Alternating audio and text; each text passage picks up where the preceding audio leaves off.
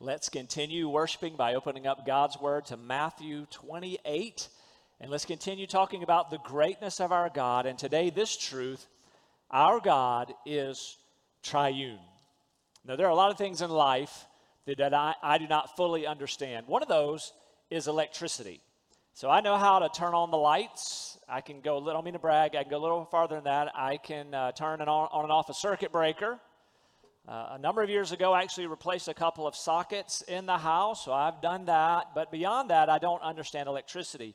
But I know it works. I believe in it, even though I don't fully comprehend. If you told me, Jim, I need you just to build a small power plant, I don't. I wouldn't know where to start. I have no idea. Another thing I don't understand, and this is old technology, I don't understand how a telephone works. And I know it works. I believe in it. I'm even amazed by this to this day when I'm talking to somebody on the other side of the earth, and we have virtually no delay. How in the world is this sound reaching my loved one on the other side of the earth with no delay? I don't understand it. Now, I do understand these things are knowable. I'm just not that interested. Right? I could YouTube it this afternoon. In fact, I'm worried that one of you is going to go, Jim, this is easy. Let me explain the phone. Let's meet this week. Let me break it down on paper. I'm really not that interested. I don't want to be taught. But today we're going to talk about a topic about God that defies easy explanation, but it's absolutely essential that you know it, and this is worth the effort to understand this about God. Now, understanding we're not going to fully comprehend this as we talk about God's triune nature today, but we do need to grasp it. And so my goal today is that you see this. I want you to see it from the Scriptures. I want you to embrace it. Now, we've talked about a number of the attributes of God. Some of these attributes are relatable to us. So, for instance, we have talked about the love of God. Well, it's beyond us how God is love, how perfect in love He is. But you and I love. We know something of that. We're created in His image. We know what it's like to love someone so much. You'd be willing to sacrifice them. So when we talk about God being loving, at least we have a handle for that one. Or when we talk about God's holiness, when they all right, I know I'm commanded to be holy like He's holy through the Holy Spirit. He's pulling me away from some things that I used to be. And so we can get a glimpse of what it means to be in the light rather than the darkness. And yet God is perfectly holy. And so that's beyond us. But at least we have a bit of a handle on that. Or His knowledge. We know what it means to know something. Of course, God way beyond us in knowing everything, even our thoughts. And so He's amazing.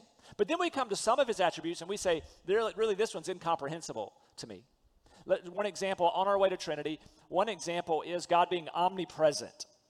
We have no frame of reference for that one. Our whole existence has been one person, one place, and the best we can do is maybe Skype somebody somewhere, but we're still not really there, and yet God is omnipresent. Well, here we come to God's triune nature, that God is one being, but three distinct persons at the same time. Here's a definition of the Trinity by Wayne Grudem. God eternally exists as three persons, Father, Son, and Holy Spirit, and each person is fully God, and there is one God. Mind blown already, even at the beginning. Or Erickson said this in his systematic theology: God is one, yet there are three who are God. Mind blown. So people through the years have tried to come up with some analogies, and here at the front I would mention to you that these analogies are ultimately not helpful. In fact, in some cases, these analogies get you into theological trouble. You can actually run into heresy playing with some of the analogies. But I understand the desire for analogies, and through the years I've tried to use these as well, but I've backed away from all of them. One analogy that's famous is from St. Patrick, that God is like the three-leaf clover, Father, Son, and Holy Spirit.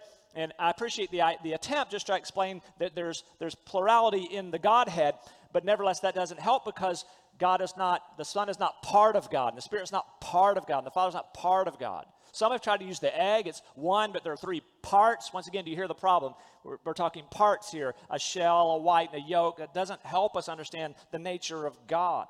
Some have tried to use that these are roles, that there's just like one person can be a husband and a father and an employer, same person, but now you're getting into roles, and you can quickly get into the theological heresy of modalism, that God just is in different roles at different times, and that's not the biblical teaching. The one I used to use but no longer is the one where God is like water and can be in three different forms, and you can have vapor and solid and liquid. But here again, you can get into trouble where you're talking about at different times these different things, and that's not at all the biblical teaching. These all fall short. And besides, God is not an object. We're talking about one God who eternally exists in three persons simultaneously. Now, there are some objections to the Trinity, and those who are in theological cults like Jehovah's Witnesses will not believe this. In fact, one of their gotcha statements, so they think, is this: well, the word Trinity is not even in the Bible. But that's not a gotcha statement. My response to them has always been, well, the word missions is not in the Bible either. That term, missions. But we see missions throughout the New Testament. And this is what we call it when you see churches being planted, people going to distant places for the sake of the gospel. We call that missions. The word doesn't have to be there to see the truth of missions throughout the New Testament. It's the context of the New Testament. I would add this: the word omniscient is not in the Bible. But this is what we call it when you see God who knows everything. He even knows the thoughts of men. He knows our words before we speak it. He knows the future as well as he knows the past. What do you call that? We have a term for that. We call that omniscient. The word doesn't have to be in the text for the truth to be there. And so it is with Trinity. That's the theological term that we use to describe what we see coming up from the Scriptures that I'm going to walk us through here in a moment. And again, the goal this morning is that we see this. This is worth the effort as we go through verse after verse. And I told you Matthew 28, we're going to get there eventually. Trust me, we'll get there. But first I want to show you some other things. First of all, if we're going to understand Trinity, let's affirm together that God is one. So we are not polytheists. We are monotheists. We believe in one God. Now I could give you many, many different texts for this. I have 16 examples in my notes, but I'm only going to give you 5 out loud because of the sake of time. So Deuteronomy 4:35, just making the point, God is one. Deuteronomy 4:35, to you it was shown to you that you might know that the Lord, he is God. There is no one besides him, one God. Deuteronomy 4:39, know therefore today and take it to your heart that the Lord, he is God in heaven above and on earth below. There is no other. Deuteronomy 6:4, hear, O Israel, the Lord is our God. The Lord is one. Or how about Isaiah 45:5? I am the Lord, and there is no other. Besides me, there is no God. It's also a New Testament truth. 1 Corinthians 8:4. Therefore, concerning the eating of things sacrificed to idols, we know that there is no such thing as an idol in the world, and that there is no God but one. Just making the point that God is one. You have to know that about God. We are monotheists. Now, there are plenty of polytheists in the world, and so among them are our Hindu neighbors and our Hindu friends. And let me just say, we love our Hindu neighbors. I hope you love them and pray for them that they would know the one true God. But our Hindu friends, they believe in 330 million gods. Among them, Hanuman, that monkey god. There's Ganesh, Shiva, Kali, Vishnu, Lakshmi, and many, many, many others, and expressed through many, many idols. And so again, pray for those who have this wrong view of God, that they might come to know the one true God who gave his son to save them from their sins. But even the Mormons are polytheists. And very intentionally, I'm mentioning them because their temple's coming up down the road. And don't let the name Church of Jesus Christ of Latter-day Saints fool you. It is no church, and it's not of the biblical Jesus at all. Mormons believe in many, many gods. At the doorstep, they'll say, no, we worship one God, but that's wordplay. They do say that we're just worshiping this one God, but there are many, and every good Mormon is trying to become a God. By going through their Mormon rituals, they're trying to become a God and one day have their own planet and populate it with their wives. Joseph Smith taught this. This isn't evangelical propaganda against Mormons. This is what comes from their own teaching. So Joseph Smith said this: you have got to learn how to be gods yourselves, and to be kings and priests to God, the same as all gods have done before you. That's Joseph Smith. How about Brigham Young? The Mormon prophet said this: he is our Father, the Father of our spirits, and was once a man in mortal flesh as we are, and is now an exalted being. How many gods are there? I do not know, but there never was a time when there were not gods and worlds, and when men were not passing through the same ordeals that we are now passing through. That's heretical. That's dangerous. It's not Christianity. The Bible teaches that God is one. So when we speak of Trinity, we do not mean that there are three gods. We're not polytheists. We're not tritheists. Neither are we saying that there's God the Father, and at some point he created the Son and created the Holy Spirit. No, they are co-equal, co-eternal. And so now I want to show us, we've seen that God is one. I want to show us now the text where we see Father, Son, and Holy Spirit mentioned together. And you're going to see the equality of them in the text. So, Matthew 28 at last, the passage most famously we turn to for the Great Commission. Peter, I just want you to see the listing of the Father, Son, and Holy Spirit together as equal. Here's Jesus, Matthew 28:18. And Jesus came up and spoke to them, saying, all authority has been given to me in heaven and on earth. Go, therefore, and make disciples of all the nations. Here it is. Baptizing them in the name of the Father and the Son and the Holy Spirit, teaching them to observe all that I commanded you. And lo, I'm with you always, even to the end of the age. Father, Son, Holy Spirit. It's not just there. 1 Corinthians 12, in the context of talking about spiritual gifts, we read this, 1 Corinthians 12:4. Now there are a variety of gifts, but the same Spirit. And there are varieties of ministries, and the same Lord. There are varieties of facts, but the same God who works all things in all persons. Or 2 Corinthians chapter 13, verse 14. The grace of the Lord Jesus Christ and the love of God and the fellowship of the Holy Spirit be with you all. Other examples, but we could go to 1 Peter 1:2.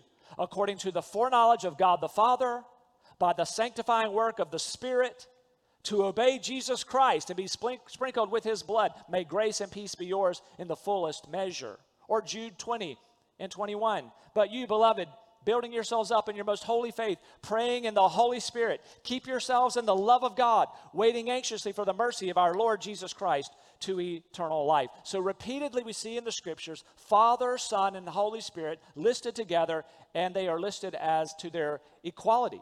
So let's just to play with that a little bit, let's think about it. If you were to add any other name to that listing of three, would it make any sense at all? What if somebody said, I'm going to baptize you in the name of the Father, Son, and Moses? He said, no. Of course, Moses would have thought that was a horrible idea too. But no, Moses, a mere man, a prophet, but a mere man. It makes no sense. Or how about the Father, Son, and Gabriel?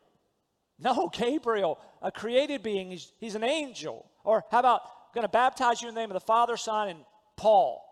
Paul also be mortified at the idea, but he doesn't belong there. He's a mere man. Or even Father, Son, and Mary, as many are apt to venerate Mary, does not belong there, a human being. So God is three in one. Three persons of the Godhead are Father, Son, and Holy Spirit. I love how the Bible even shows you that there's communication and interaction within the Father, Son, and Holy Spirit. At Jesus' baptism, there's this exciting occasion where you see this at work. So you see Matthew 3, verses 16 and 17. At the baptism of Jesus, after being baptized, Jesus came up immediately from the water. So here's God the Son. After being baptized, Jesus came immediately up from the water. And behold, the heavens were opened, and he saw the Spirit of God descending as a dove and lighting on him. And now this. And behold, a voice out of the heaven said, this is my beloved Son, in whom I am well pleased.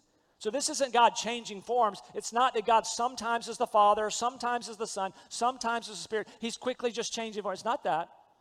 Here's the Father speaking to the Son, and the Spirit here descending on him. Three distinct, eternally existing persons of the Godhead. So God is one. We've seen that. We also learned though God is Father, Son, and Holy Spirit. But to see this again and a little bit deeper is to see the deity of each person of the Trinity. And so let's do this together. So first of all, you notice that even in the book of Genesis and also in Isaiah in the Old Testament, we get this glimpse that there's something going on with God, that he's not exactly like us, that there's a plurality within the singular God. So for instance, in Genesis 1:26, we read this, but we understand it now through the Trinity. Genesis 1, first chapter of the Bible. Verse 26, then God said, let us make man in our image, according to our likeness. But not just there, but also in Isaiah chapter 6, verse 8. Then I heard the voice of the Lord saying, whom shall I send, and who will go for us? And then I said, here I am, send me. So now let's look at the deity of the Father. This won't take us any time at all because that's indisputable that God the Father is God. We read about him in the very beginning, the first verse of the Bible, in the beginning, God created the heavens and the earth. Jesus taught us to talk to God as Father. Remember? Our Father who is in heaven, hallowed be your name. God is Father. So we know that the Father is God. But how about now the deity of Jesus? Is it true that Jesus is God, the second person of the Trinity? And one of the best places to see that is in the Gospel of John, John chapter 1, verses 1 through 4. By the way, this is worth the effort. We need to see this. John 1, verses 1 through 4. In the beginning was the Word, and the Word was with God. Now catch this. And the Word was God. He was in the beginning with God. All things came into being through him, and apart from him, nothing came into being that has come into being. In him was life, and the life was the light of men. You say, how do I know that's Jesus? Go down to verse 14. John 1:14. And the Word became flesh and dwelt among us, and we saw his glory. Glory is of the only begotten from the Father, full of grace and truth. Or how about when Jesus was raised from the dead, and all the disciples saw him but Thomas, and then 8 days later Thomas gets to see the risen Savior, and what did he say? He said, my Lord and my God. Thomas had it right. Or how about the book of Hebrews? We're just talking about Jesus is deity. Hebrews 1, this is thrilling, verses 1 through 8. God, after he spoke long ago to the fathers and the prophets in many portions and in many ways, in these last days has spoken to us in his Son, whom he's appointed heir of all things, through whom also he made the world. And he is the radiance of his glory. Catch this. And the exact representation of his nature. And upholds all things by the word of his power. When he had made purifications of sins, he sat down at the right hand of the majesty on high, having become as much better than the angels, as he's inherited a more excellent name than they. For to which of the angels did he ever say, you are my son, today I have begotten you? Again, I will be a father to him, and he shall be a son to me. And when he again brings the firstborn into the world, he says, and let all the angels of God worship him. And of the angels, he says, who makes his angels winds and his ministers a flame of fire. But of the Son, he says, your throne, O God, is forever and ever. Just making the point that Jesus is God. Colossians 2:9, for in him all the fullness of the deity dwells in bodily form. So the Father is deity. The Son is deity. Jesus even made statements that made it clear he understood himself to be God in the flesh. John 10:30, I and the Father are one. John 14:9, he who has seen me has seen the Father. Or how about these I am statements of Jesus? John 8:58, where he says, before Abraham was born. That's stunning in itself. Before Abraham was born, I am. That statement God used in Exodus 3 of himself. Jesus attributes it to himself. Or how about this one? I am the light of the world. If anybody in your life stepped in the room and said, I'm the light of the world, you think, what? You are claiming to be God. And Jesus certainly understood, a prophet would say he's the light of the world. Jesus was able to say, truthfully, I'm the light of the world. Jesus said, I'm the bread of life. Jesus said, I'm the resurrection and the life. Jesus said, I'm the way, the truth, and the life. Jesus told people that they needed to believe in him. Only God speaks that way. Jesus even told people that I'm forgiving your sins. Only God can talk that way. Jesus even called himself the Lord of the Sabbath. So Jesus is God. He's the second person of the Trinity. How about the deity of the Holy Spirit? How do we know that? Well, the Bible reveals that the Holy Spirit is the third person of the Trinity. Also, in the very first chapter of the Bible, we read about the Holy Spirit. There in Genesis chapter 1. Throughout the Old Covenant, we read of the Spirit of God doing great things according to his power. And then in the New Covenant, we read of the Holy Spirit even coming to indwell believers. Here's what Jesus said in John 15:26 and 27. Jesus speaking to his disciples said, when the Helper comes, whom I will send to you from the Father, that is the Spirit of truth who proceeds from the Father, he will testify about me, and you will testify also because you've been with me from the beginning. There again, you see the interplay of the Father, Son, and the Holy Spirit, even in the promise of the coming of the Spirit. So understand this, the Spirit, when we speak of him, he is not a mere force. The Spirit of God is not some force. It's not God's power. He is a person. So never refer to the Spirit as it. The Holy Spirit is He. It's interesting in the Greek grammar, the word for Spirit is pneuma. It's a neuter word, and so you would expect a neuter pronoun to go with that, it, but it's never that way. It's always the Spirit, He. He is a person.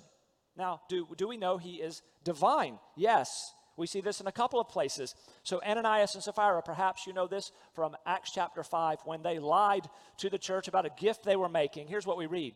But a man named Ananias, with his wife Sapphira, sold a piece of property and kept back some of the price for himself with his wife's full knowledge. And bringing a portion of it, he laid it at the apostles' feet. But Peter said, Ananias, why has Satan filled your heart, catch it, to lie to the Holy Spirit? Remember that as we continue. And to keep back some of the price of the land. While it remained unsold, did it not remain your own? And after it was sold, was it not under your control? Why is it that you've conceived this deed in your heart? You have not lied to men, but to God. And so God, Holy Spirit, used interchangeably here. Or how about this? How believers are told that you are a temple of God, you are a temple of the Holy Spirit. 1 Corinthians 3:16, do you not know that you are a temple of God and that the Spirit of God dwells in you? Or 1 Corinthians 6:19, or do you not know that your body is a temple of the Holy Spirit who is in you, whom you have from God, and that you are not your own? Notice how Paul uses that you are a temple of God, you are a temple of the Holy Spirit, meaning the exact same thing. In fact, who has temples but God? So we're seeing that there's one God who exists as three persons. The Father, Son, and Holy Spirit share the same divine essence. There's perfect unity within the Godhead, within the Trinity. We even see that there is love being expressed and experienced within the Trinity from eternity past. Jesus spoke this way in John 17:24. He said, Father, you loved me before the foundation of the world. Well, let's pause here and let's just ask, what do we do with this truth? Well, first of all, you and I should just go, wow. This is beyond us.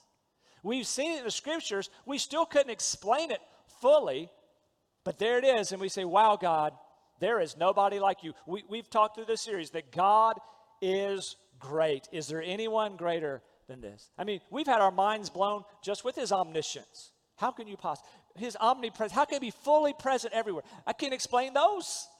And then we come to his triune nature. We think, wow, God, there's nobody like you. It just should lead us to praise him, to worship him with great, great joy. Secondly, what should I do with this? I should embrace it. Even though unable to fully grasp how God is different than us, we're one being, one person, and yet God's one being, three persons. How is he like that? I embrace it. Listen, it's critical that you do, because your view of Jesus gets weird really fast if you don't embrace the triune nature of God. You won't understand who Jesus is. You'll be like so many of the cults who lower Jesus as something other than God in the flesh if you don't embrace the Trinity. Same thing with the Spirit. Who is the Spirit? If you don't embrace the triune nature of God, you'll have some low, weird view of the Holy Spirit. In fact, you won't even understand salvation if you have a wrong view of who God is. J.I. Packer said this, the Trinity is the basis of the gospel. And the gospel is a declaration of the Trinity in action. So understand this, the Father, Son, and Holy Spirit, active. God in his three persons, active in your salvations. In fact, we see it in places like Ephesians 1. We see the Father electing, the Son saving, and the Spirit sealing. So a triune God set in motion a plan to save you before the foundation of the world. But this is an area where false teachers do attack. There's one attack at this, the whole idea that Jesus took your punishment on the cross. That's led some liberal theologians to say things like this. Well, that would be divine child abuse. That's just horrible. But that's a misunderstanding of the Trinity, as if Jesus is a victim of the Father's plan, like he wasn't really a part of the plan. Now, it's true, the Bible does say that the Father sent his Son, the Father gave his Son, but in the scriptures we also see the Son laying down his life for us and taking his life up again. There's no disagreement within the Godhead about the plan. The crucifixion of Jesus was the plan of our triune God. Everybody's on board. God's on board with this. No disagreement. This is the resurrection. Jesus also the plan of our triune God. And so what do we do with this? Wow. Secondly, embrace what the scripture is telling us about who God is. And then third, how about this? Respond to his love. that God set in motion a plan to save you. Have you responded to his love? A God more amazing than perhaps you've ever realized loves you. A God greater than your mind can comprehend has offered to save you and to adopt you into his family. How thrilling is that? An eternal triune God is inviting you into his eternal love. That love that's been enjoyed between the Father, Son, and Spirit from eternity past, God through his Son is inviting you to come into that eternal love for eternity, all into the future. So will you respond to the love of God? That Jesus died for you, that the Holy Spirit is drawing you. Maybe you ask, how do I know that the Holy Spirit's drawing me? One of the ways you know that he's drawing you is you're becoming aware of your sin, that you know something's not right. It used to not bother you the way you sin, and now you're bothered by that. What's happening to you? Oh, God, the Spirit is drawing you to himself. He's opening your eyes to things that you were blind to before, that you might see your sin, that you now care. That concern that's growing in you is evidence that God loves you, and he's making you concerned that you might come to him, because indeed God the Son died on a cross for your sins and was raised from the dead, that if you believe in him, you won't perish, but you'll have everlasting life. This is the love of God. And so will you respond to him? How do you respond? In prayer, repenting of your sin, and trusting in Jesus alone to save you. That's your move. That's your move, to trust in Jesus. And then, yes, you're going to want to be baptized. And so that takes us back to Matthew 28. You think, what's going to happen? Trust in Jesus. Put your faith in him.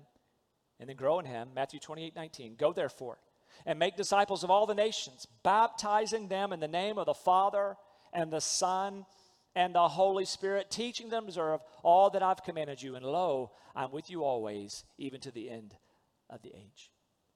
Pray with me. Lord, this truth about you is mind-blowing. There's a point at which we just have to step back and go, wow, cannot grasp you fully.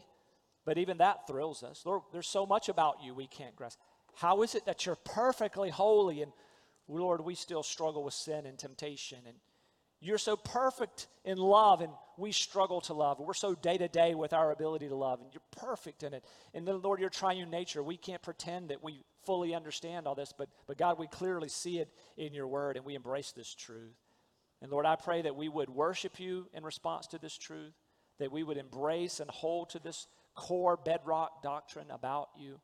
And then, Lord, we would respond to you, that we would draw close to you. What a wonderful promise that if we draw near to you, you draw near to us. Thank you for the offer of salvation. In Jesus' name we pray. Amen.